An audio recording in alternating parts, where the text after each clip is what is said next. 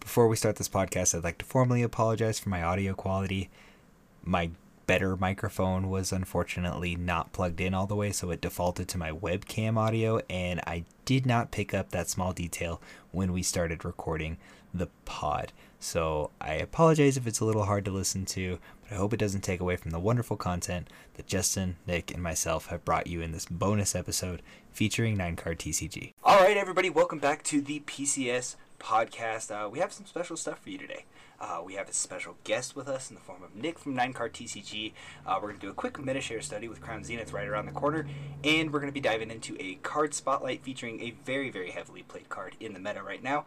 And then we have some news on the Late Night series and what this new event is bringing to competitive Pokemon players everywhere. We'll wrap up the pod with the listener question, and of course, we might revise some picks for the Liverpool Regional at the end of this month. I am your host, Drew. With me today is Justin, and we have another special guest, Nick from Ninecardtcg. Nick, I'm going to have you start it off.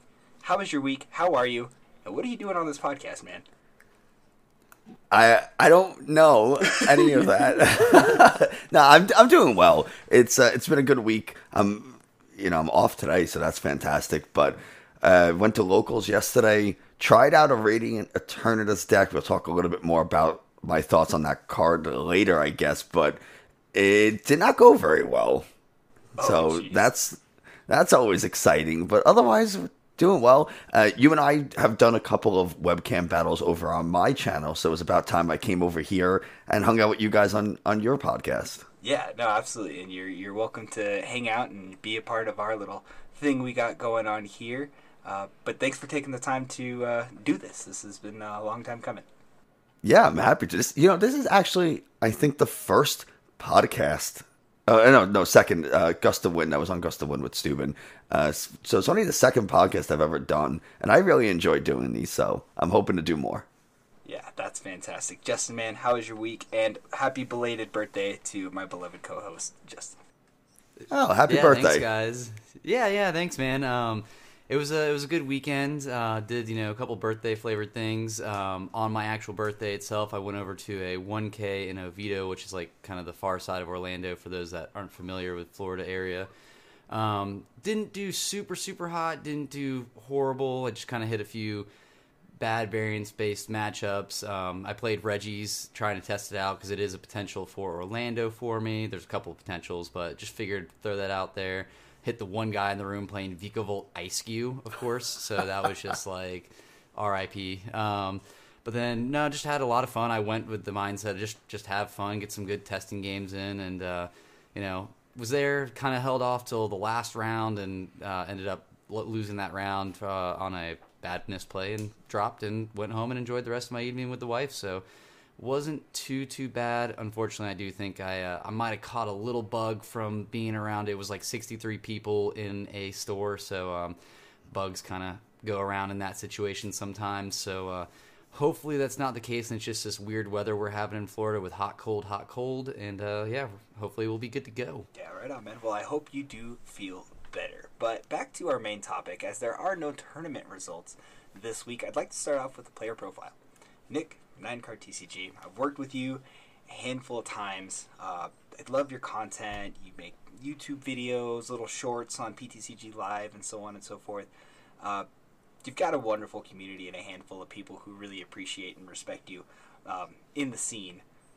But right now, I'm going to disrespect you a little bit, and I'm going to have you answer 20 questions in a minute, okay? You sound like every one of my viewers and my wife. All right, so I'm going to pull out my notepad, and I'm going to start the timer right now. Favorite color? Oh, God, blue. Favorite Pokemon? Urshifu, easy. Favorite deck ever? Single Strike Urshifu. A player you admire? Oh, that's really interesting. I'm gonna say Azul GG. Very good. A place you would like to travel to play a regional at? Japan. Very cool. Summer, winter, spring, or fall? Fall. Coke or Pepsi? Oh man, Diet Coke. Okay. Pineapple on pizza, yes or no? No. What? No. Dogs or cats? Dogs. Team Aqua or Team Magma? Oh, God. Does anyone actually care? Team Magma. Watch VODs or watch live streams? VODs. Favorite type of music? Metal. And Taylor Swift. Very good. Favorite activity outside of the TCG? I'm jiu-jitsu. Very good. Favorite athlete? Oh, I don't even know any, really. Brett Favre was a guy that when I was a kid. I don't know anymore. Very good. Yellow or silver borders? Silver. Full art or alt art? Full art. Buy singles or open packs? Singles. Comfy or Colress first? Culver's first. Heads or tails? Tails. Last 4 digits of your social security number. Nice try. Okay. All right. Very good. That was well within a minute. See? That was super All right. easy. All right. All right. All right. So now that we've gotten to know you a little bit better, who are you, man? I ask myself that every day. No. what am I? This is What an am I doing? existentialism question. Yeah. What am I doing? What's your place in this world? Yeah. I try my best to be just an open space for whether it's a new player, someone who's like myself, played a long time ago and came back, and just like where do I start? What's going on? What's popular? What's good? And I just try to be that entertaining middleman, if you will, between newer and returning players until they start to make their way towards more competitive individuals like Azul, for example, since you mentioned it before. So I know my skill level as a player. I'm fine. I'm a decent player. It's just I'm not going to be winning worlds anytime soon. So I try my best to just be entertaining and engaging and provide that community space for people who want to really interact more than just learn the best play for a given scenario. That's awesome. And what got you into playing Pokemon TCG in the first place? Well, I started when I was all right. So I'm old, and I started playing when I was like 10. Same. I started playing when I was like 10, and I took a 20-year break or so.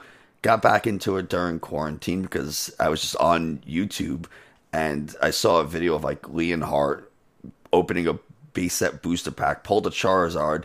He went nuts. And I watched like the entire video, and YouTube was like, "Oh yeah, you like that, don't you?" And started showing me like Frosted Caribou and Tricky Gym. So started just watching more and more. I was like, "Man, I just got to get back into this," and here we are. Yeah, absolutely. And what made you transcend and go from being a player and consumer to a content creator? I didn't know what was good. I didn't know anything. You see these deck profiles online and you just say, that looks really cool. I really like that Pokemon. I watched the video. It got a couple wins. I'm going to go buy it and play it. And then you buy the cards, you trade for them online, and you realize that the deck is actually really, really bad and that it can win. Every deck has the potential to win, but competitively, it's not very good, or just compared to what other people at your locals might be having. So you almost feel a little, I don't want to say betrayed, but you feel like, oh man, I wish I knew more about this. And so I said, you know what? I'm a new player, and I can give that new player perspective, kind of go through those growing pains that other players might be going through or experiencing, and say, yeah, I felt that too, or oh, that's really good, I'm gonna not make that mistake. So I try my best to be honest with my videos, whether it shows me losing, I misplay, it's a bad matchup, maybe it's even not even the best build of the deck, but I just want to be open and honest and let everyone know what's kind of going on, if you will. Yeah, no, that's very good, and I really do feel like that is a big portion as well. Obviously, a lot of content creators, not work for Pokemon, but they work with Pokemon. And in order to, have that rapport, you need to promote everything that Pokemon puts out. And sometimes you're putting the wrong archetype in the wrong player's hands, and that could be misleading and, absolve that trust, as you were talking about. So I do really appreciate your honesty on that, and I feel like that's a really cool perspective to take on the whole thing. So where can people watch and consume your content? YouTube is by far where I post the most. I'm trying to post more to Instagram and Twitter. Well, I'm a casual on Twitter, but like Instagram and TikTok, I try to post some shorts. But yeah, YouTube is predominantly where I put out my videos and stuff. No, and that's awesome. And like, this is like a super in-depth question. You can answer it as in-depth as you want to. But what are your short-term and long-term goals with the Pokemon TCG? Short term is to just try to improve as a player, and then as I improve, those who are around me will start to improve as well. It's very much a team mindset. Very much when I go to the gym and I go to jiu-jitsu, I'm a black belt. I teach. I am never upset when my students try to catch me in a submission, or they almost get something, or they do something real. Like some people do get, bothered by lower belts, like attempting submissions and doing. The better they get, the better I get. And I try to apply that same ideal to Pokemon. If I can get better, then everyone else around me gets better as well. So that's kind of short term. Long term is just to foster a really good community centered around inclusion, centered around enjoying the Pokemon trading card game, or the Pokemon franchise as a whole, enjoying each other's company, and just being that welcoming space for new returning players. Or even if you are a seasoned veteran, I don't want anyone to feel excluded. I do play competitive and meta-relevant decks, but I just want those who are in my community and circle to know that I'm going to stand up for them, and that we're all enjoying this hobby together. And I think that's the beauty of Pokemon. It's something that I will not allow to be tarnished in my community. No, absolutely. I like that. That's a really good note, too, because there's such a bad taste in people's mouth from Pokemon Twitter and Burbank City and stuff like that. It's refreshing to see creators such as yourself want to, engage with people at any capacity. Doesn't matter your walk of life, age, skill requirement. Do not care. Not necessary. Yeah, absolutely. And that's fantastic. And I know a lot of people in the PCS podcast community very much so in the same camp. But I think we know not enough about you now to ask you some real tough questions about Pokemon cards and stuff like that. So we're going to transition into the MetaShare study. MetaShare study is brought to you by Inked Gaming. Inked Gaming has a wide variety of custom playmats, dice bags, face masks, sleeves, dice, and deck boxes. So when you use the code PCSPOD10 at checkout, you'll receive 10% off those wonderful items at inkedgaming.com. All right, Crown Zenith is here. It's coming out this Friday.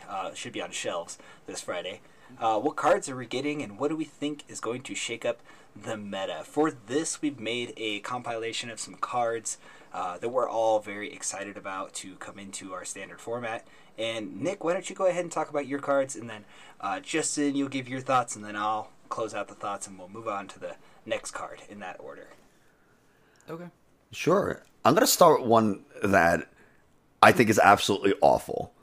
And it's notable in the sense of how bad it is, at least at first glance, and that is Radiant Charjabug. I don't know if I'm saying it right. I've recently learned that I pronounce a lot of Pokemon names wrong, so whatever. But it does have the ability Shocking Block. Whenever a player attaches an energy card from their hand to one of their Pokemon V, put 2 damage counters on that Pokemon. Now it says whenever any player, which includes you, so your own Pokemon is going to take damage every time you attach energy from hand. However, it does only affect Pokemon V, so that's kind of cool. But at the same time, the 3 biggest decks right now mostly accelerate energy from the deck. Arceus accelerates from the deck. Lugia accelerates from the deck. Mew has the ability to accelerate from the deck. I mean, what other... Lost Box a lot of times can accelerate through the deck from Mirage Gate. So you're not even using this ability in a lot of your really important matchups. Yes, can you get 20, 40 damage here and there with this thing? Absolutely. Is it worth your Radiant slot? I don't think so. Yeah, I was going to say I'd have to completely agree. That's the first thing I was going to say if you didn't say it was the fact that so many of the big decks right now, like you said, they all accelerate from the deck, so it's not doing any damage. I mean, the only thing I could even think of is you have like a lot of players in Lost Boxes, like they'll attach an energy just to retreat a Comfy or something like that. But I mean, other than They have scoop up a nets, weird like whatever. Yeah, exactly. Unless there's a weird scenario where they are out of all their scoop up nets or their escape ropes, which is rare right off the bat. I mean, someone's got to love Charge Bug for making this a card, but at the same time, it's just that ability is not as good, at least right now, that we think it's going to be. Yeah, I'm kind of in the same camp, but think about how good this is against Shadow Rider, the best deck in the format. If we were playing this a year and a half ago, I'd be all in on it in my Urshifu deck, but like, not anymore. Yeah, no, I tend to agree. I think maybe there's an aggressive way to play it with things like Hisuian Zoroark, where you want to have those damage counters down, and you're just out of reach of a stadium. Radiant Charger Bug is just a level ball away from you getting that extra damage in, but it's at the same time just not that great. It does have an attack, though. For one lightning, it does linear attack, and it does 30 damage to one of your opponent's Pokemon. So, there's that, which is cool. No, it's not. There's also Manaphy, too. You're not wrong. It's true. All right, Nick, go with your second card. We might as well go with the other Radiant Pokemon, Radiant Eternatus, that has a very interesting ability. It's called Climactic Gate. When you play this Pokemon from your hand onto your bench during your turn, you may search your deck for up to 2 Pokemon VMAX and put them onto your bench. Shuffle your deck, and if you use this ability, your turn ends, which is the really rough part about this ability here, because there's so much that I would want to do after. Can you imagine slapping down just 2 Arceus Duraludon VMAXs and then just going ahead, playing Scoop Up Net to pick this thing up, and then you could just Trinity Charge or Trinity Nova to start to really power up those Duraludons? It's like, it would be so amazing, but the fact that it ends your turn really, really makes it a little bit more difficult, and you have to play it from you have to use the ability when you play it from the hand to the bench, which means you can't start this Pokemon, which is a little bit unfortunate. But it has a good attack. Power Beam does 200 damage, no downside. You do need a Fire, Dark, and Colorless to do it, but things like Lost Box can do it, and Lugia decks can do it pretty handily. Yeah, I learned that firsthand. Yeah. Yeah, this card, when it first got announced, I was in the same boat. Like, I thought this was so cool. I was so prepared to build decks around it, and it can be good. And I think maybe the deck is still waiting to be found for it to work perfectly with. But one of our testing group guys, he's trying to make this work for Orlando in a few decks, and it seemed out of variance base. He would either start it and it was stuck, or I was testing Reggie's at the time, and they would put something down and it ends their turn. And I'm like, cool, I'm going to Serena that VMAX you put up that has nothing to, because you didn't have a chance to put a Parasol on it or anything. For instance, they were doing Espeon and stuff to try to help with accelerating energies or protecting it with energies. But they didn't have a chance to put energy on it because their turn ended. And it just was like, I don't know, it was just the fact that it ends your turn is that one big negative on it. The cool thing is, like you said, the Lost Box, I do feel like it has a really good spot in there because you can just kind of go through your comfy engine and then play this down once you get enough for a Mirage Gate, and then just next turn accelerate energies. But yeah, it's gonna have a hard spot, I think, for a little while until someone finds that perfect VMAX for it. Which I think I have a couple of good options. Someone in this call can tell us a little bit about things like Duraludon and Flying Pikachu VMAX being really good picks for it. And this is what I played to locals this past week. I played a Radiant Eternatus single strike box, and it did have a one of Flying Pikachu VMAX just for the Lost Box matchup. I did play against Reggie's, and you mentioned, Justin, that you played Reggie's this weekend as well. I played against Reggie's. It was the only game I won of the 3 I played. Oh, really? Yeah, I beat Reggie's because the Flying Pikachu VMAX, I just couldn't handle it, even with the Blizzard Bind, to just retreat KO with the Eternatus, and then they don't do enough to knock out the Eternatus, and I just retreat back into the Pikachu the next turn. But yeah, that was the big thing. So that's actually exactly what my buddy was testing. It was Duraludon, Flying Pikachu with Espeon VMAX, and yeah, it just kept going. Like, it just would. And granted, we were testing together, so I kind of know a little bit about the deck and stuff like that. So I would purposely like hold the path and the Serena for that right, like let me go in and just knock this thing out. But that's that's always not going to be the scenario in a regional or something like that. But Right. So yeah, but yeah, that flying Pikachu can be rough too. That's for sure, especially for Reggies. It's one of those things that if you are able to pull off the Eternatus ability your first turn, it's very unlikely that your opponent's going to be able to do much about it because they still have to set up. They still need their attackers going. They still have to power up their Pokemon. So, yes, they could Serena or boss up that VMAX.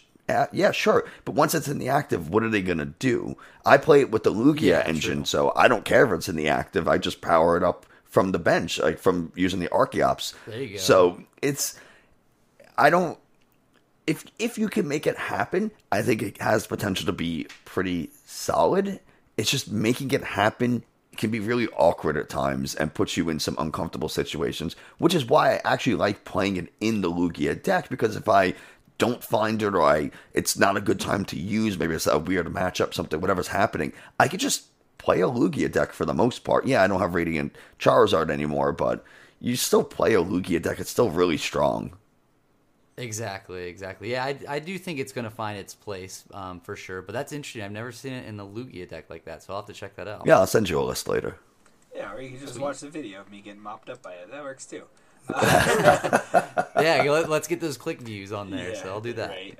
So I think that it's cheeky. I like Radiant Eternatus being able to put big VMAXs into play and give your opponent little to nothing in terms of like first turn 320, 330s when it comes to knockouts. My thing is you could put it in play with things like quad Kyurem VMAX or like quad Shadow Rider VMAX, self-accelerate to yourself, and just play like 40 energy. And it would be a fun meme. And that's kind of the cool thing about cards that have like competitive focus plus meme potential.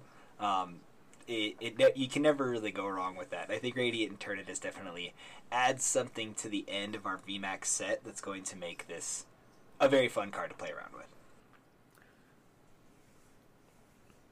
I agree. Crickets. Cool. With that, and then we'll go into your last card.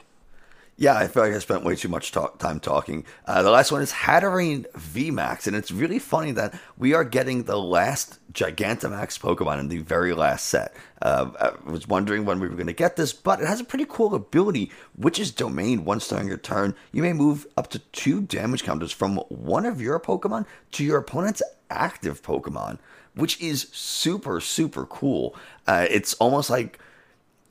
It's like a better Radiant Alakazam, except it's on a 3-prize VMAX, so like not better by any means. But it's really cool to be able to heal a little bit of damage off of you and move it to your opponent's active, where maybe you weren't getting the KO before, and that works perfectly with its own attack, Max Divine Wrath, which does 150. Now your opponent's active Pokemon is confused for a Psychic Double Colorless. So you hit for 150. You're not two-shotting a VMAX, but with this ability, now you can, which is actually really cool. It just kind of fixes a little bit of awkward math here and there. And you can use this from the bench, which is really nice. You can take damage from Pokemon that are on your bench, which is really cool. So it doesn't even have to be your active if you're attacking with the fresh Pokemon. And if you have multiple of these, you can do it multiple times. So you could potentially move 60, 80, 100 damage from your bench Pokemon to your opponent's active, which is really cool. I don't think that'll ever really happen, but I'm sure we'll see an LDF video in the future where it does. Oh, for sure.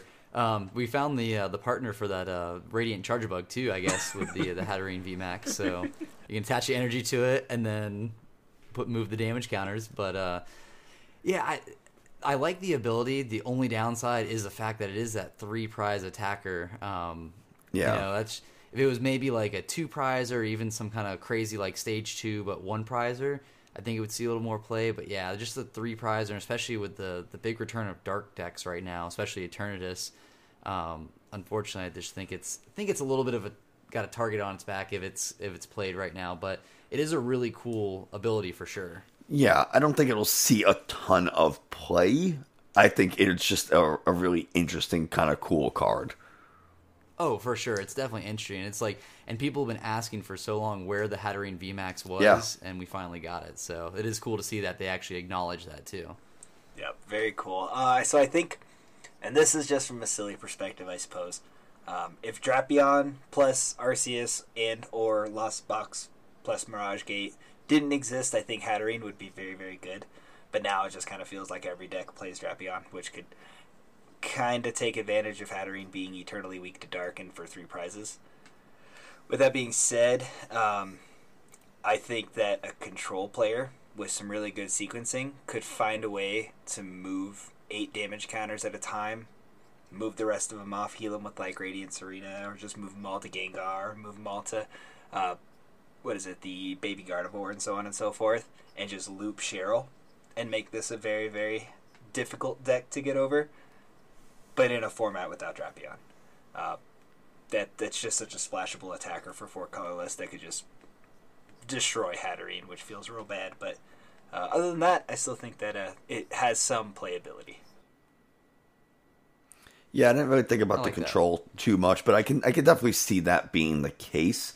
But yeah, again, it's just I don't know how impactful it'll really be. You know, maybe you have like a Sander or someone else who's really good at control, just wrecking house with it. But is it something that I would ever have to worry about or tech for? Probably not. No, you're absolutely right. Yeah, you see it and you're just like, yeah, I'll just take the auto L if they make this work. Yeah, if I on the super off chance that I hit this, yeah, whatever, you got it, good game. But like, also, I'm still gonna make you try to set it up first. You just splash it into play with the Eternatus. Yeah. Easy peasy, no problem. Yeah, done. No, done. All right, so We broke the format. yeah, exactly. This us 3, perfect testing group right here. So I'm selfish because I am the I guess the guy who introduces the podcast. I'm picking 4 cards because that's just how I be. My first card is the new Baby Zamazenta. 130 HP, Metal type Pokemon. Has the ability Metal Shield. If this Pokemon has any energy attached to it, it takes 30 less damage from attacks. And then it has an attack for 2 metal and 1 colorless called Retaliate. It does 100 base damage. And if any of your Pokemon were knocked out during your opponent's last turn, this attack does 120 more damage. I love this card. I think that with Metal Saucer still in the format, it can be a very, very viable attacker. I still think Mirage Gate can also accelerate to this in a very optimal way. But it hits like a brick, man. 220 if your opponent knocks something out the previous turn. That's bonkers. Yeah, that's really What do you solid. guys think? Metal Saucer, Mirage Gate, Raihan. You have so many ways of getting 3 energies onto this thing. You can literally Metal Saucer, attach return, Raihan, and then find your scoop up net to get whatever's out of the active. There you go. Now you're hitting for 220. And it also takes 30 less, so you have to effectively hit it back for 160 on a basic Pokemon. That's pretty good. Yeah, this was going to be one of my cards, so I saw you chose it because, I mean, this thing is just, I think it's probably one of the better cards out of this entire set that we're getting. It's just, it's so good. We're already seeing it make so much waves over in Japan, like, I mean, just dominating over there as a 1 of or 2 of in these Lost Box decks. But yeah, like Ninecard said, the fact that you got to hit 160 to be able to one-shot it if it doesn't have anything else on it, like a cape or a big charm or something like that, and it's hitting back that 220, I mean, that's pretty massive for a single prizer. It's so good. Oh, yeah. Cape brings it to 210 HP on a single prize basic. Whew, that is actually real scary. Yeah, exactly. Yeah, I do really, really like this card. And is it 210 with a cape that you would have to hit? Yeah. So it's just out of Radiant Charizard range. Because if you put the No, it's not. Fire weakness. Yeah. So if you put the coding energy on it, Oh, yeah. I was yeah, thinking you you can do that could too. escape that, but you can't. Unfortunately. Nah, 250 is a little high. Yeah, just a little bit. All right, so my next card is the new Luxray, and I don't know what I'm going to play this with, but I definitely want to play a deck with 4 of these. It's got 160 HP. It's a Lightning Pokemon, Stage 2. Its ability, Explosive Power. This Pokemon is in your hand when you're setting up to play. You may put it down as your active Pokemon. And for 1 colorless, it does Seeking Fangs for 50, and you search your deck for up to 2 trainer cards, reveal them, and then put them into your hand. shuffle your deck afterwards, but the best part about this is it has free retreat, so you're not punished for starting this. That is really interesting. I don't know how much I care for the attack. 50 is fine, search your deck for 2 trainers, but in a format with Marnie and Judge, I guess someone's probably still playing Roxanne somewhere. It's okay. But if they don't Marnie you, if they have to dig really hard, now you just got 2 trainer cards. Pretty cool. Explosive Power is a really good ability. I do not know what you put this in. Yeah, I actually, this was another card that I was going to pick too as well, Drew, and then I saw you chose it. But I like it. Yeah, I mean, seriously, because so we've seen this kind of ability in the past. I forget exactly which format, but where it was like a stage 2, and it might have even been a Luxray as well. No, it's Talonflame. Talonflame, yeah, it was something like that where it's like if you started it, you could just automatically put down as your active, which I always thought was a really cool just ability, honestly, on these stage 2s, which are normally hard to set up. But, you know, just since I've played a bit of Control in my time and stuff like that, I just think it is really cool, and I think someone is going to find a way to make, like Sander or something, going to make Seeking Fangs work in their advantage. They're going to kind of energy denial and have things where they can continue to get trainer cards that they need from their deck and kind of loop them. Is it going to be this format? I don't know. Maybe next format when we get rotation, because we will lose Marnie. Granted, we'll see those judge counts go up, but I mean, after so many judges, and especially if you're denying them, because we will still have Crushing Hammer again, you know, they're going to run out of judges at a certain point, and then you can just keep getting what you need. So I think this will see some play in maybe like a control-style deck, but the fact that it does have that free retreat as well, too, just makes it a really good pivot Pokemon, especially if nothing just for that alone. But other than that, if you don't start it, it just ends up being a dead card, so we'll have to see. Right, and one note I want to make before we transition to the next card, the comeback mechanic that Pokemon keeps preaching with the Scarlet Violet set. If Luxray goes down, the competitive band becomes obviously stronger because your Pokemon are going to be doing 30 more damage with that attached to your other Pokemon. That becomes one of the cards that you grab pending a knockout on Luxray. It won't feel so bad, and Seeking Fangs actually doing 50 damage on top of being able to grab you 2 trainer cards, I feel like it's not a bad way to start going turn 2. Like, you're bopping Sobbles as long as they're in the format for right now. So, it's... I think that's where the competitive merit lies. Not that it's going to be like your best attacker or anything like that, but because it does small chip damage, plus giving you access and pivot, it just seems too multifaceted not to include. Yeah, I like that. Very cool. My next card is going to be Kyogre. It's a basic Pokemon, 140 HP, water type. It has a attack called Wave Summoning for 1 colorless. You search your deck for a water energy card attached to this Pokemon, then shuffle your deck. And its next attack for 3 water and 1 colorless Dynamic Wave. You put 3 energy attached to this Pokemon into your hand, and this attack does 180 damage to one of your opponent's Pokemon. Don't apply weakness and resistance. Weak to lightning, and a retreat cost of 3.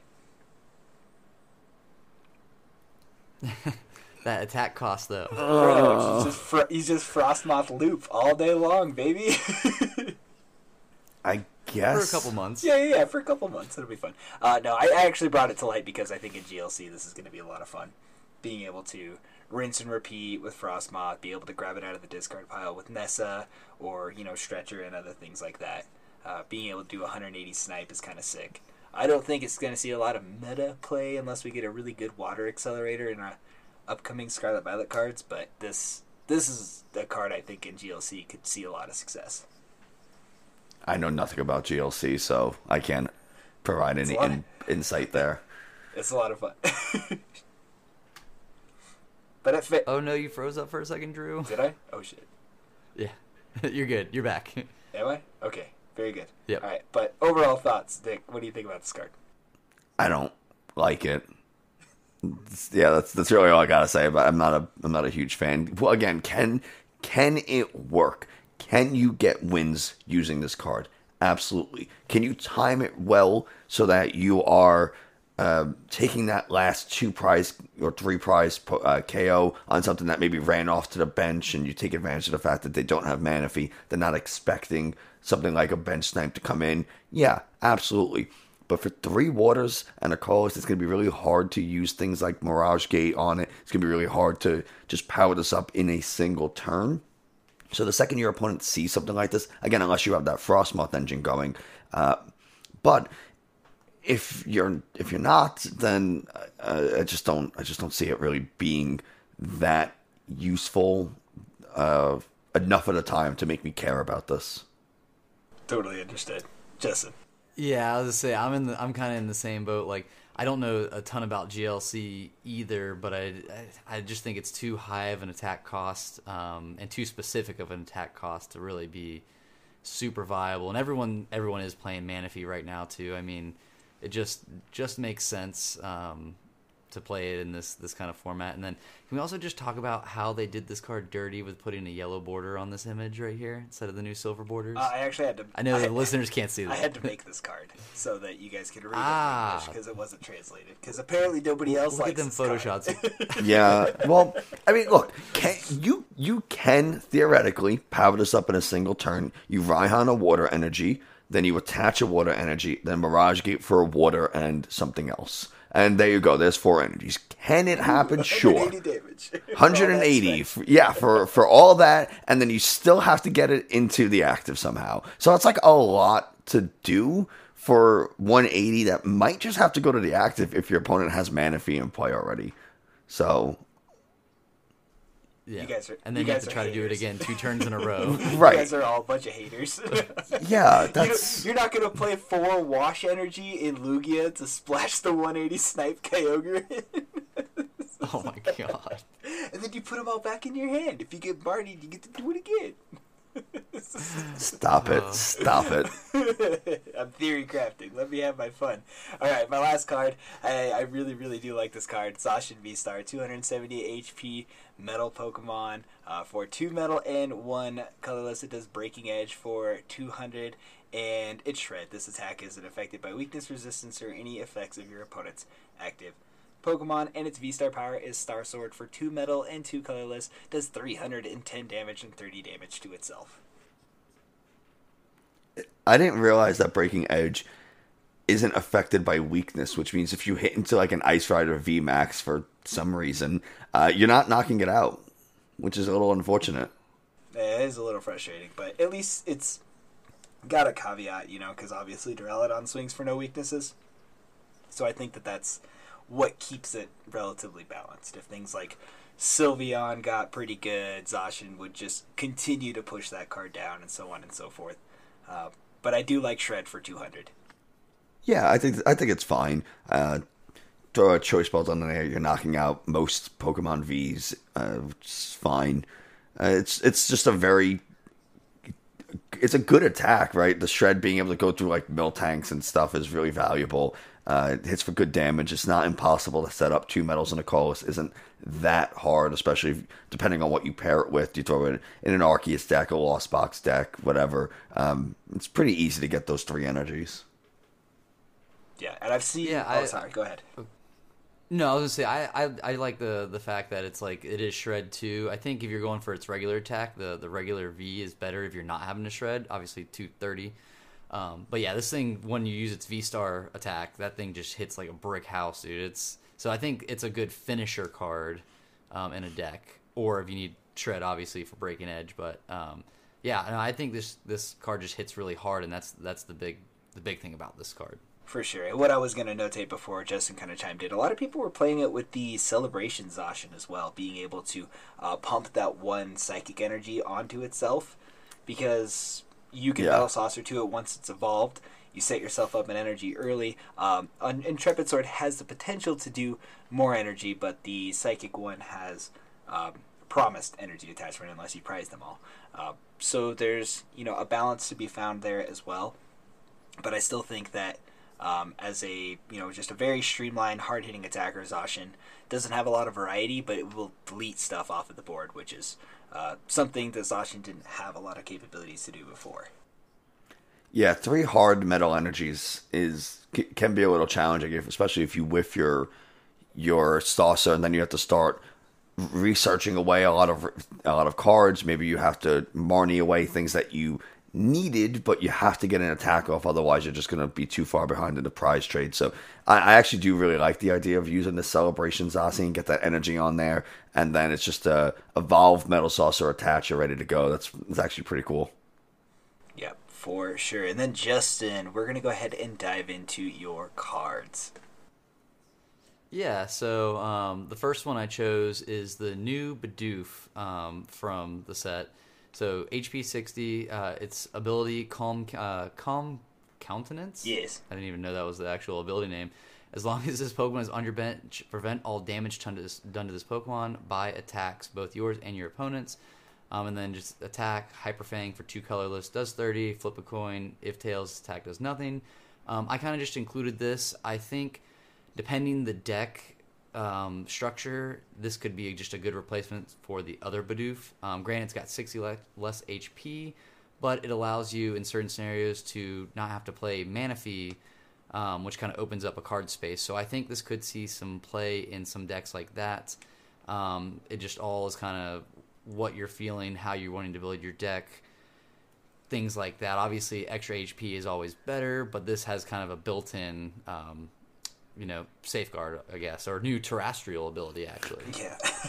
Now, I have a question, and I don't know the answer, but it says prevent all damage done to this Pokemon by attacks, both yours and your opponent's. If you attack with Drapion, which says deal 60 damage to one of your Pokemon, if you put it on this Bidoof, is it ignored?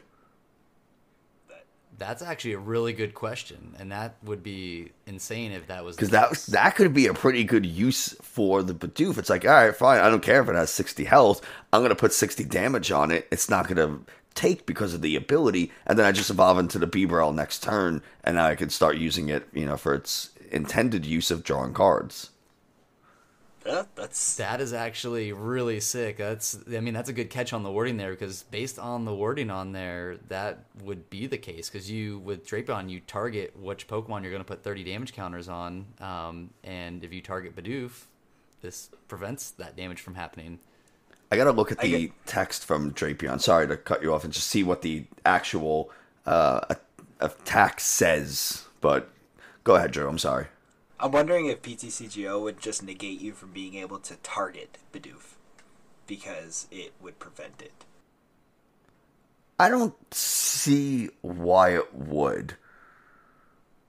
Because I'm targeting, it's like a stack, no? Like, I'm saying, I'm going to choose this one to do it, and then nothing happens. Just like, I can target Miltank for an attack with a Palkia V-Star. I can hit it, it just nothing happens. It doesn't take the damage. Right, yeah, you can still target things. So, like, for instance, with Reggie, since I played it this weekend, the one Regilucky that does 40-2 bench Pokemon, if they have Manaphy down, it prevents the damage from happening, but I still can technically target 2, because that's part of the attack. It's just Manaphy prevents it from targeting those. So I would think that's like I said, that's a really good question, because it doesn't say it can't be targeted, it just says it prevent the damage. Right. Very cool. Interesting. Yeah. So, broken format card. no, so Don fans coming in hot then now, right? Oh, yeah, with the Earthquake. Just a whole bench of those. Yeah. I'm drawing cards forever, but only with one Don fan. Dragonite has the same attack that does 20 or 10 or whatever to all of your bench Pokemon. Not the Bidoof. So now you just get a bunch of Bidoofs and you're set. Forget about your Comfies. This is the real strategy. Get rid of your Comfies, 4 Bidoofs, Dragonite. Done. You got to win regionals. Yeah, exactly. See, game-winning strategy right here. I think You're we welcome. can all agree that this is probably the correct Bidoof if you can't target it with Drapion. Yeah. I think Yeah, regardless, agreed. it just has bench barrier. Because now you're like, cool, we'll gust Bidoof and I'll cancel in Cologne, but then I still can't attack the bench. Yeah, exactly. That was kind of one of my thoughts. I completely forgot to add, but yeah, everyone brings up the Manaphy usually canceling clones and then will knock out the setup Pokemon on the bench. Well, this can't be Greninja'd from the bench, so. Yep, very cool. Next card. Yep, so next up, I chose Zamazenta V-Star. I think this is a really good card. It's got 270 HP, Giga Impact for 220. It's 2 steel and a colorless. This Pokemon can't attack during your next turn, but the real one is the V-Star ability with Star Shield. You may use this ability during your turn. During your opponent's next turn, all your Pokemon take 100 less damage from your opponent's Pokemon's attacks. You can't use... Oh, God. More than one blurry. V-Star power in the game. Okay, yeah, sorry. The photo was blurry. But I just think granted, you have to be running the Zamazenta for something already, but I think just the fact of preventing 100 damage to all your Pokemon, not just this Pokemon itself, can really throw your opponent off for a turn. And I think that's why this will see some play, because people are going to try to like build up for a one-hit KO to finish a game, and this is going to say, nope, I just got an extra turn. The issue I have is this V-Star power that much better than all the other ones we have? Is it really worth using this in a game as opposed to something like a Starburst or some other really good V-Star ability? I think it is a good ability, but as someone who has been advocating for Arceus Duraludon since Worlds, I mean, I don't need to build up to a big KO. I'm just going to hit you 220 every single turn, no matter what you do. I play Single Strike Urshifu. I just G-Max one blow. I'm knocking out whatever's in front of me, guaranteed every single time. Yeah, it's true. We're big Duraludon and Goodra fans over on this neck of the woods. So, what I think is it adds an extra layer, especially for Pokemon that are now having to evolve from, small basics. And if we go into, the new EXs, yeah, they get a lot of HP, but you need a lot of setup. And I think Zamazenta can provide that, that comfy shield, if you will, to allow you to have not necessarily a slower start, but because this is technically a stage 1, if you're not finding all the pieces to get your stage 2 attackers into play, Zamazenta could buy you that turn, or at least expend a lot of your opponent's resources to get there. And I think that Zamazenta provides that. Does it, though? Because how much HP does a Gardevoir EX is expected to be a really good EX? It evolves from Kirlia. Kirlia's a stage 1. How much health does Kirlia have? 90, it has right? 90. So now we got to do 190 damage to it. In the early stages of Scarlet and Violet, when people are probably going to be playing Vs still, is it really going to help that much? Doing 190 is pretty easy. To one Pokemon. Yeah. Sure, to one Pokemon. But we don't see that much Ben Snipe right now anyway, so whatever. Well, that's what I'm saying, is like Zamazenta could provide it so that if you don't get Manaphy down, Urshifu just negates the other Urshifu, negates all of your setup because you're just rapid flow, go find more routes. Yes, that's possible, but now you still have to set up the Zamazenta. Maybe it buys you that turn, but I don't know if I'm particularly convinced of it. Yeah, I was going to say, I included this because I think it is a strong ability, but I do agree that there are obviously a lot better abilities out there. And then, actually, I didn't even think about the fact that something like Duraludon actually just shreds through that. So, like, even though it's taking 100 less, well, Duraludon says ignore effects, so it shreds right through that anyways. So Duraludon's still taking a big knockout, or Single Strike Urshifu with its big attack shreds right through the 100 reduction. Which Urshifu's not worth worrying about at the moment. So, but Duraludon is. Giratina's always in the back of my mind as something that could pop back into Lost Zone decks, especially once rotation comes around. We don't have to worry about Yveltal, Radiant Charizard nonsense as much, because Lugia is likely not to see as much play. Those big shred attacks, those big Star Requiems, where I don't care how much damage reduction you take, I'm just going to instantly KO your active anyway. That stuff is something to consider. Yeah, exactly. So I think those will probably keep this down some, but either way, it's still, I think, a really cool ability. Yes. And last but not least, we have the Sky Seal Stone. Justin, what do you like about this card, buddy? Yeah, so I think this is another one of those cards that's super hyped up coming out of this set. But Sky Steel Stone is another one of the stones like we've seen, but it can be attached to a Pokemon V or V-Star, and then it gives it the ability, you may use this ability during your turn. Yeah. During this turn, I can't even read it. Anyways, what it does, it literally allows your Pokemon to take. Oh, where'd it go? I made it bigger. I deleted. Oh, okay, there we go. I'm blind, guys, if you can't tell. When damage from this attack of your basic Pokemon V knocks out your opponent's active Pokemon V-Star or V-Max, take one additional prize card. So it's seen a lot of play in decks that have like basic Vs like Drapion and stuff like that, but pretty much it's adding an extra prize. It's ADP on a one-turn ability. It's just, I think it's pretty good inclusion in some decks, especially if you're expecting to see a lot of Mews and things like that. Just attach it to a Drapion, use the ability, and now you're taking 4 prize cards. So all you got to do is take out another Mew V or a Genesect. I mean, it's really good, and this is a card that's actually turning me off from a lot of V decks for Orlando right now. What Pokemon, aside from Drapion, really makes use of this? Galarian Zapdos. I was going to say, yeah, Zapdos has seen some play. Raikou's seen some play. There's a few of them out there. Yeah. Even Palkia V can hit pretty hard, too. It's very specific. It has to be a basic. It has to be a V. Obviously, to attach it has to be to a V. And it has to be into a V-Star or a V-Max. So I think Drapion's the obvious answer. Galarian Zapdos is pretty cool. It does. How much does the attack do? 170? 170 deletes the special energy, yeah. So that's pretty good unless you're hitting into a something that's weak to fighting. You're not taking a one-shot there because you can't have this and a belt. And even if you did have a belt, you're not knocking out a V-Star with Zapdos.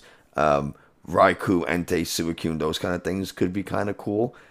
Using this in like, I think like a Suicune Ludicolo style deck is really where I see it getting the most. But then, you use this to like close out the game, get that last, that fourth prize or that third prize, knocking out a V-Star. You go and use a Enthusiastic Dance, do an extra 100 damage. You attach this thing onto your Suicune. Now that Lugia V-Star you're knocking out gives you 3 prizes. There you go. That's your game. You knocked out one before. You knocked out their Charizard or their Yveltal, and now you got your 6 prizes. So I think it can be really cool if you have the right setup. I just feel like the setup is so weird. You can't even. I don't know. I'm optimistic about this card, but I'm unconvinced, like many of the cards you've seen in this set.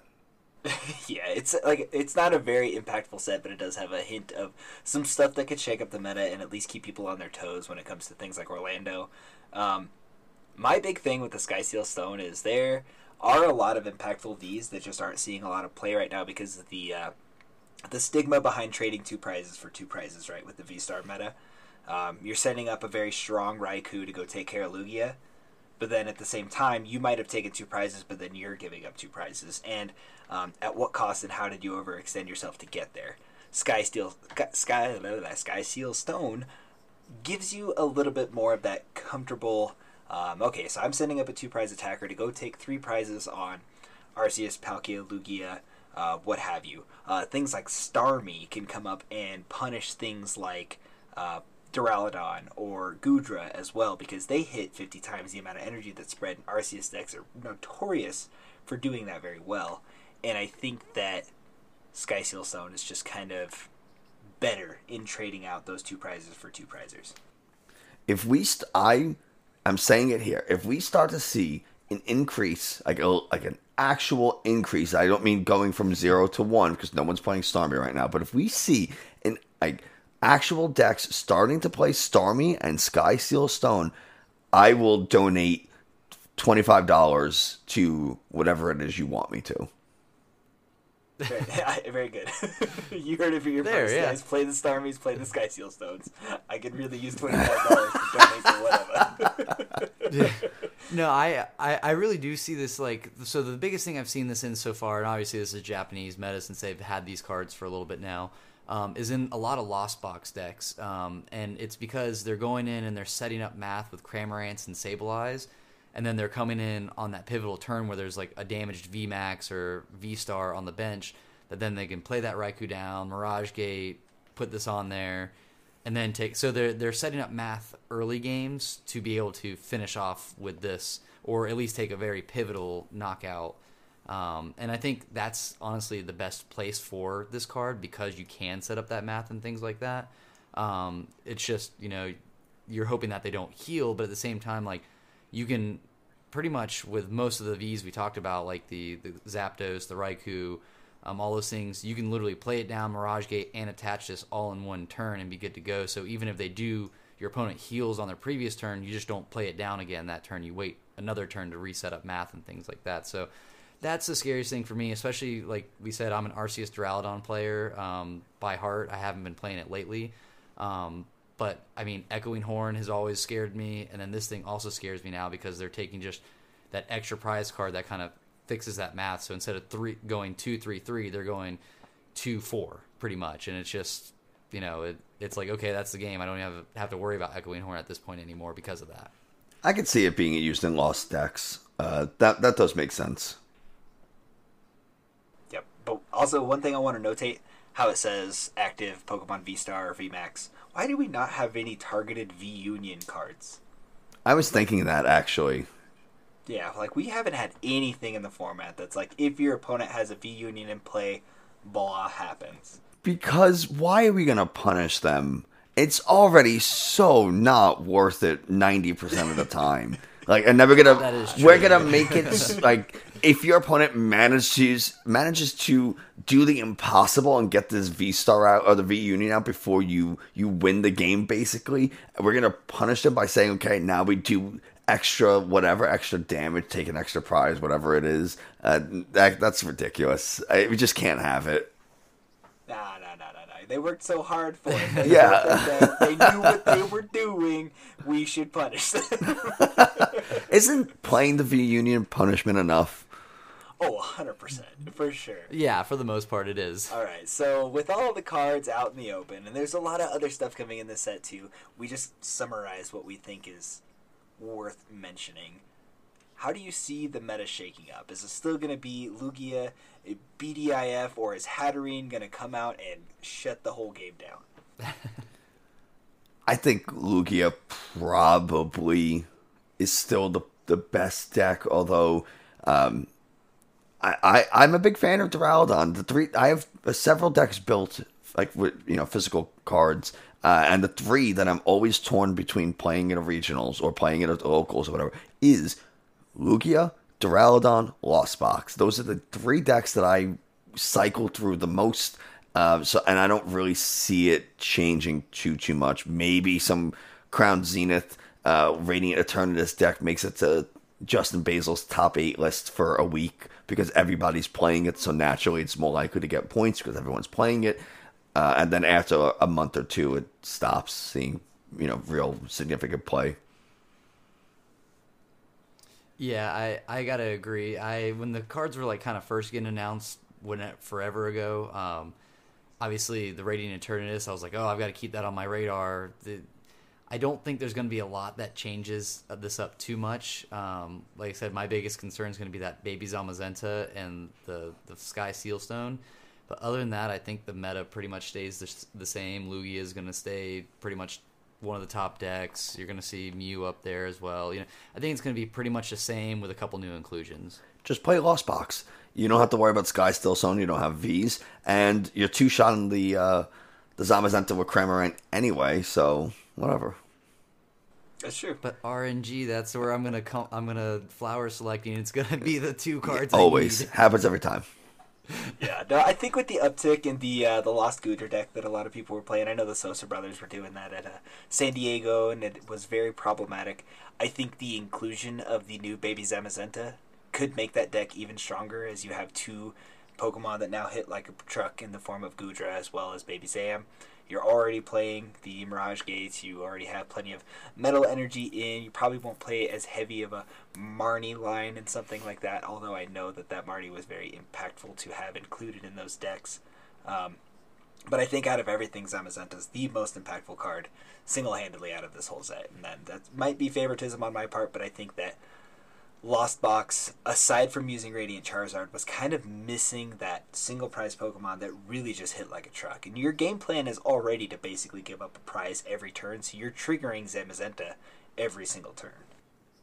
Yeah, I would agree with that. That or Sky Stone being the two things that you should really pay attention to from this set. Yep, very good, very good. And I think that basically summarizes what Crown Zenith really does for a standard format. Obviously, I'm very excited to see what shows up and what people theory craft with. And if you guys have any ideas, make sure you're hitting up our Twitter at PCS_pod. We'd love to hear your thoughts and what you got out of Crown Zenith and what you're going to build decks with. But now we're going to move on to our card spotlight. The card spotlight is brought to you by Darth Gloom Productions. DG Productions is a West Coast-based tournament organizing group that can run and officiate your tabletop events, including Pokemon. So be sure to check out Darth Gloom on Instagram and Twitter. This week's card spotlight is focused on Radiant Greninja. It's currently $3.86 on TCG Player. What makes this card good in our format? Justin, I'll have you lead us off. Yeah, so this card is just, it's all around pretty good. I mean, the fact that you can conceal cards, which is the ability to discard an energy card from your hand, and it doesn't have to be a basic, it can be any energy if you want. But then draw 2 cards. It does offer a lot of draw consistency, as well as that Moonlight Shuriken, discarding 2 energies from the Pokemon and do 90 to 2 Pokemon on the bench. I mean, this whole card, that attack itself, has triggered why so many people always have Manaphy in their decks. I mean, because they're expecting a Radiant Greninja to come in and pop 2 things on the bench. So I think this card has really, really good utility, especially in things like the Lost Box decks because of that Mirage Gate. But yeah, it's a really strong card for not a lot of cost. I mean, it's got it all built into it. Nick, what are your thoughts, man? It's pretty much the same, right? It's that the concealed cards ability is what most people use it for. At least I think being able to combo that off with the I'm going to conceal its cards, draw 2 Training Court, pick that back up. Now I can discard that energy again with Quick Ball, and then I can Melanie or Raihan. All utilizing a single energy card is really, really powerful. And on top of that, you just drew 2 cards, maybe 3 with Melody, search your deck for anything you want with Raihan, plus the energy acceleration. It's such a good combo piece, and the fact that you could do it literally every single turn is really, really strong. Yeah, no, I tend to agree. This card has been powered up in decks such as Palkia, Frostmoth Box, even Lost Box. It's just such a worthwhile attacker. Dealing 90 to 2 Pokemon makes it really hard for anything less than 90 HP to sustain a turn without Manaphy in play. I think Radiant Greninja is what's going to keep a lot of water alive in the future, as we still keep Melanie. We lose Capacious Bucket, which is unfortunate, but there's still things like Irida and Kyurem and all that other fun stuff. So Radiant Greninja is going to stay pretty relevant as long as draw consistency needs to happen in decks. So if you don't have Radiant Greninjas now, make sure you pick them up, $3.86 a piece. We're going to dive into some news. The Late Night Series is becoming a large-scale event with internal point structure to help you earn an invite to Late Night Invitational, where prizes consist of signed Team Shuffle Squad jerseys, a photo with the whole team, and then a paid trip to Worlds. Justin, what do you think about this? This is actually kind of crazy. So I was listening to actually their podcast earlier about this, and it's just a really cool thing that they're doing for the community. They're not only opening up a trip to Japan, but they're making it like a whole kind of invite structured thing. So you get to compete in the things that were normally the Late Night Series. I believe they changed the name to the Championship Series or something like that. I forget the exact name. Maybe it is the Late Night Invitational still. But yeah, just the fact that you can go in, you can compete, and win a spot into their final round to win a trip to Worlds is massive. I mean, with Worlds being in Japan, it's not a cheap trip for a lot of us here in the U.S. And other places in the world. So just the fact that they're paying for the flight over there, for your hotel, all this stuff, I mean, that's absolutely massive. That's better than what these regionals honestly offer, if I'm being honest. The fact that this individual team is going in and offering these things, is kind of, to me, it kind of shows maybe the actual regional event organizers need to step it up as well too, because I don't play a lot of online, but something like this, if I had truthfully had a chance to go to Worlds, if I had started points chasing earlier, I'd go, what time are these events? And I need to make sure I'm home and I'm playing these events to the end to try to get my chance to win the free trip to Worlds. I mean, it's a huge incentive right there. Nick? Even if you aren't trying to make Worlds, this is still something worth doing. It's a free trip to Japan at nothing else, right? Even if you don't go to Worlds 1, you can get a spectator badge, or you can go check it out for a day or two, go enjoy, the biggest platform, biggest stage for Pokemon. But I do think this is such an incredible thing that the Shuffle Squad has put together. And this is not a jab at the Shuffle Squad. I like the Shuffle Squad. I'm friends with a lot of people in the team. I just find it very funny, the prizing that they've listed between like a photo with the team and a trip to Japan. And it's just like, there's such a huge discrepancy between, like, I can go to an NAIC or regionals or something and get a picture with the team for free. So I do find that a little funny, but it's such incentive to play Pokemon. It's something that, really does make me consider, like, I migrated to Live. Do I got to get a PTCGO account again? Like, is that something that I should be trying to do? It's something that I did not expect anyone to do. So, yeah, huge props to them for being able to pull this together. And I think it's absolutely fantastic. Yeah, this is great, dude. They set the bar so high. And, this might be a little sentimental, but there are so many players who, during the pandemic, their locals shut down and didn't come back. So online events have been their one way to really, hone their skills, compete, and play. And what the late night series has done is really shined a huge spotlight on online events and put an emphasis on how important these very well could be. I understand that there were things like Team Challenge, Players Cup, and stuff like that gave online players a big, thing to work for. But this is tremendous. This gives you all the freedom in the world to go home and play, from the luxury from behind your computer or tablet screen, and just play the game that you love at what would be now considered the second highest level event aside from Pokemon Championship Series. So this is really, really cool, and I hope that I'm not putting pressure on other people to do something very similar to this, but I think that Pokemon needs to see how passionate the players are about making a structured and fruitful scene for its players to be a part of, and I think they're doing a great job at just that. Yeah, I was gonna add to that too. I mean, maybe this will be that realization check to we've ranted about it 100 times where we don't think especially with Pokemon growing to the size it has, that the payouts are there. It's great, but it's not outstanding by any means compared to some of these other TCGs or even video games and stuff like that. And if Pokemon maybe were to open up to outside sponsors a little bit more, things like that, or this just goes to reiterate the whole thing we've hashed out a million times, that it's more lucrative to find an outside sponsor than it is to try to actually put your effort into just going to Pokemon events in general. I mean, the payouts are not great for these regionals, and this is insane.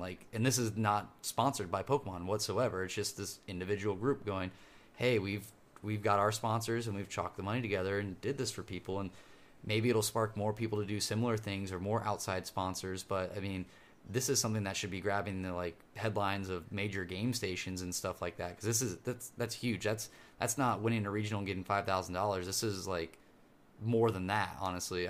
Maybe not. But hotel for a couple days, flight, all that's a lot of money. And this is an individual person versus an actual multi-billion-dollar, million-dollar company and stuff like that. So, yeah, I applaud Shuffle Squad for this big time. Now, not to try to compete, but me and my friend Steuben, we're starting our own tournament series. And let me tell you about some of the great prizes that we have. it's a webcam tournament, so that's already exciting, right? You just play just to actually use your cards. But first place, listen to this, crazy, $25 Visa gift card. You can use that. You can use that to buy yourself dinner when the Shuffle Squad pays for your Worlds trip. Actually, no, you can't, because the gift card's only good for use in the U.S. But you could buy yourself dinner with that on DoorDash. It's probably enough. At the airport, it's a meal at the airport. Yeah, see, absolutely. Look at that. That's like a whole bag of Gardettos and a water. That's such a deal. Have you seen You what just airport food is? you just have to win a tournament. Boom, done, easy. You got to win 2 though. You got to win Shuffle Squad, and we have to win yours. So we're going hard. Mine's right the now. easier to win, I think. So how do people play in your webcam tournament though? While we're at it. Oh, we're opening it up to the public. It's going to start with a cap of 32 people, since webcam tournaments are difficult to organize and keep track of.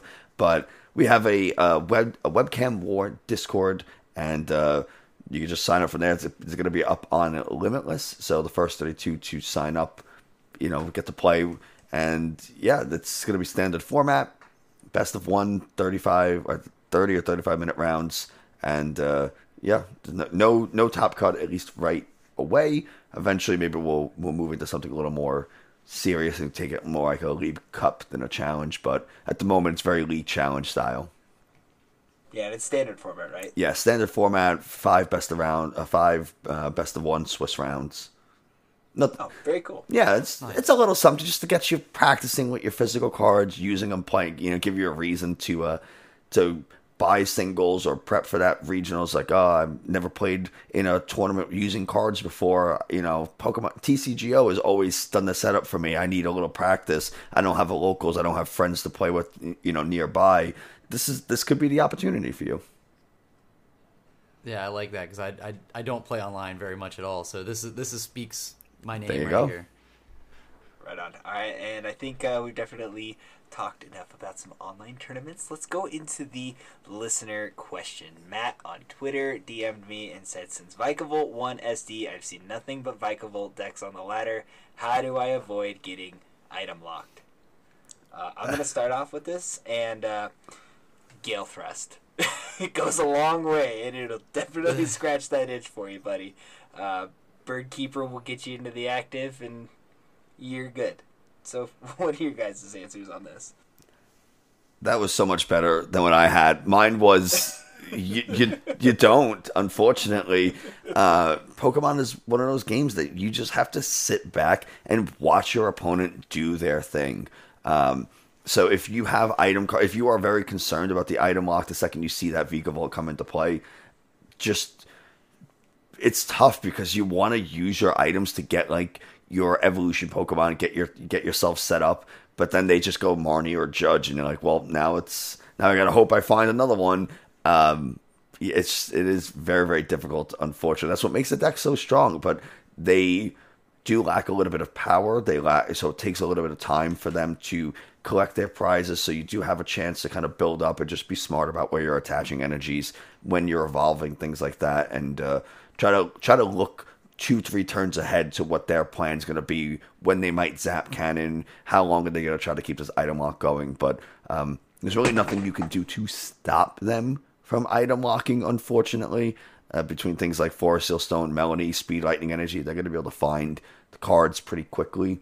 So just try to play smart as best you can, and hope they don't hit what they need, really. Yeah, I'll say I'll add to that, since I won my team challenge with literally a Vikavolt deck. It's really hard, honestly, item lock has been throughout history just incredibly strong in the Pokemon TCG. I mean, Seismitoad EX literally was an entire format for a long, long time. So it is really hard to play around that, especially if your deck relies heavily on items. For instance, I'll use personal reference. I played Regis this weekend, and I matched up against a Vikavolt deck. And like Nick said, it's just, try to get your game plan maybe a little bit less item reliant, and that's kind of what I did in my matchup. I let him sit there and swing into some Regis while I manually charged up a Regirock. but then of course the Ice Cube came out and there was just nothing I could do anyways.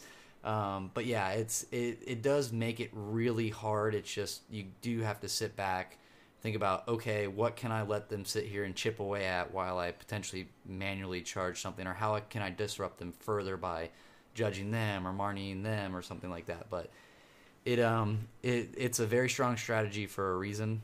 It won a regional for a reason, almost won another regional for a reason, because so many decks are item heavy reliance. But yeah, it's just when that starts happening, kind of slow down, judge your board state, and see what can I still do without having to play my items, and how can I potentially get out of this. Maybe bossing something up on the bench with a heavy retreat cost that they, if they've already burned their Forest Sealstone. But even sometimes they're playing so many switch cards themselves that, it's a grind, unfortunately. Or alternatively, Gale Thrust. Love if it. You have any other if you have any other questions for us over here on the podcast that you'd like to have us answer here live, make sure you hit up our Twitter at PCS_pod. I'm going to give a quick Patreon Discord update. Congrats to Oscar for winning last week's GLC tournament with Aggro Water. Very cool. Unfortunately, they did play Justin, not this Justin, but other Justin, playing Fire in the final. So that was kind of fun to watch for sure. Next week is our standard tourney. It's on Wednesday at 6 p.m. Pacific Standard Time. Should be very, very fun. The prizing is going to be digital codes of Crown Zenith, as well as some Ultimate Guard goodies. And we're also going to be doing the monthly giveaway announcement during that tournament as well. If you want to be entered into the giveaway or play in any of our tournaments, make sure you check out our Patreon at patreon.com/PCS podcast. And now we're going to take a quick look at the predictions for the Liverpool Regionals. Does anyone want to make any revisions? And Nick, I want to hear your thoughts. Liverpool. I wouldn't be surprised if we do see more item lock just based on its success. It's a really strong deck.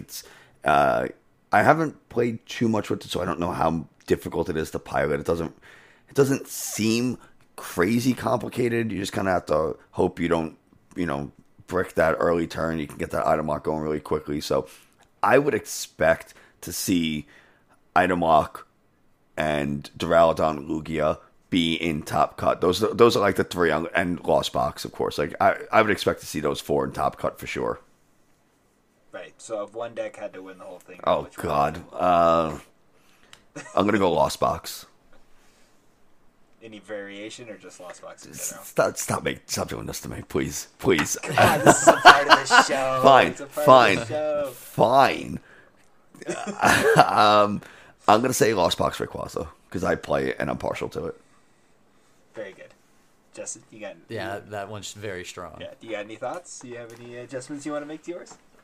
Oh, I know I said Reggie's, and that's because, just in my matchup spreads, I feel like Reggie's is really strong, but the fact that Lost Box variants are so good, I think I want to start leaning Lost Box, but I think I'm actually going to completely circle back to Mew, because my round one at this last region, or this last 1K, was against a Mew player, and he even admitted, he's like, I'm newer to the game, I'm not that great of a player, and he won. He even said, I won because I rolled heads on crams every single turn. And I mean, that's incredibly powerful, on top of it already swings really good. So you put that deck into a really good player's hands and they have good variants, I think they're gonna come out on top. I think it's Mew's time to shine again, so I'm gonna go ahead and put Mew VMAX based on good matchups and good variants. Boo. I know. I'm not a fan of playing it myself, but I can't deny that it does have a lot of power. Yeah, that really do be a thing. But the uptick in Arceus decks and the ease of use, I still feel like there's a part of me that thinks someone over there is just going to be very successful with Lost Kyogre, just despite Azul's testing group and not having a first place finish quite yet. So I might just say Lost Kyogre out of pure chance and luck and stuff like that. Okay. Very good. I will circle all back to this, and I'll see who reigns supreme after this secondary prediction of Liverpool, if you will. But that about does it for the show. Nick, I would love for you to plug all of your assets and how people can, enjoy your content, where they can find you in social spaces. The easiest is Twitter. I'm pretty active on Twitter, so you can find me on Twitter, YouTube, Instagram, TikTok, all of that at Ninecardtcg, all one word. And I actually think YouTube is 2 words, but whatever. It's fine. You search it, it comes up. It's just Ninecardtcg, and that's pretty much it. You keep an eye out on Limitless for the Webcam War tournaments, and that'll be starting up in a couple weeks. So that's pretty much all I got. I don't really I don't really do too much. Oh, very good. Also, there's one more thing I wanted to ask you. What does the name mean? Oh, that's a secret. No, it's my last name in Italian means fox, and who's the fox Pokemon? Ninetales. So, and it just so happens to be that Ninetales has 9 tails, and I've played 9 different card games throughout my life. So, 9card. Oh, very cool. Yeah. Yeah. That's pretty. That's got a lot more in-depth meaning than I thought it would be. It's not. It is not a good name. It is. No, dude. Trust me. It's fine. Because I think if you were to rechange your name right now, what At least would it's it not be? Katana or something. Oh, get out of here, dude. My name's Thomas. if you had to change your streamer name right now, what would it be? It's got to be something related to the fact that I fight. I do MMA. Fighting types are my favorite. Something about Urshifu. I wanted to do something about One Blow, but that feels like I'll never get a sponsorship from Pokemon ever again, so it can't be that. Just Big Punchy Man TCG. I feel like that rolls off the tongue very well. Face punch TCG. Yeah, I still don't think they would appreciate the violent aspect of that. So I honestly have no idea. I'm terrible at naming things. We were a second away from naming my dog Geralt because we just were watching The Witcher when we got him. And it was like we weren't expecting a dog. My wife just found him like on the streets, and so she took him in. And it was like, we have a dog, and we're watching The Witcher. It's like, his name's Geralt, and then we changed it to Jerry because we felt like we'd get too many questions about Geralt. Very good, very good. All right, Justin, your turn, buddy. Yeah, you guys can find me on Instagram at PokeBrews. That's where I'm going to be most active. On Twitter is at PokeBrewsTCG. On both those links, you guys can find my link tree, which has links to my TCG Player affiliate, as well as Swift Lifestyles Energy, which hooks me up from Swift Lifestyle. You can use PokeBrews15 for 15% off your order. Then also, if you guys want to find some PCS Podcast official merch, you go to bonfire.com/store/PCSpod. You can get some great shirts from there, hoodies, things like that. At Orlando, I will be rocking my PCS Pod shirt, so come find me. And then also, Drew and I are going to be starting up our Twitch streams. We're going to be doing some tabletop content as well here in the near future. It's going to be twitch.tv/PCS Podcast. We will announce very soon when we're going to be doing that. Hopefully this week we might get a couple games in too. Yeah, that would be very cool. All right, and if you want to check out any of my stuff, I am Katana TCG on YouTube and Twitter as well. And then make sure you're checking out Ink Gaming and using the code PCSPod10 for 10% off your entire order. You can also find Ultimate Guard products there. Ultimate Guard also produces helps produce this show as well. So make sure you're checking out their gear when you're checking out at inkgaming.com. And we also have a Patreon, patreon.com/PCS podcast. Getting into any tier right now will get you entries to our monthly giveaway as well as entrance to our PCS locals. And that 100% does it for the show. Nick, thank you again for spending time with us and talking all things Pokemon. This has been a really good time. Oh, thanks for having me. I'm sorry we went so over time likely. I like to talk a lot, so. No, it's perfectly fine. Very good, very good. All right, we'll see you guys after Liverpool. For real this time, though. Catch you guys next time.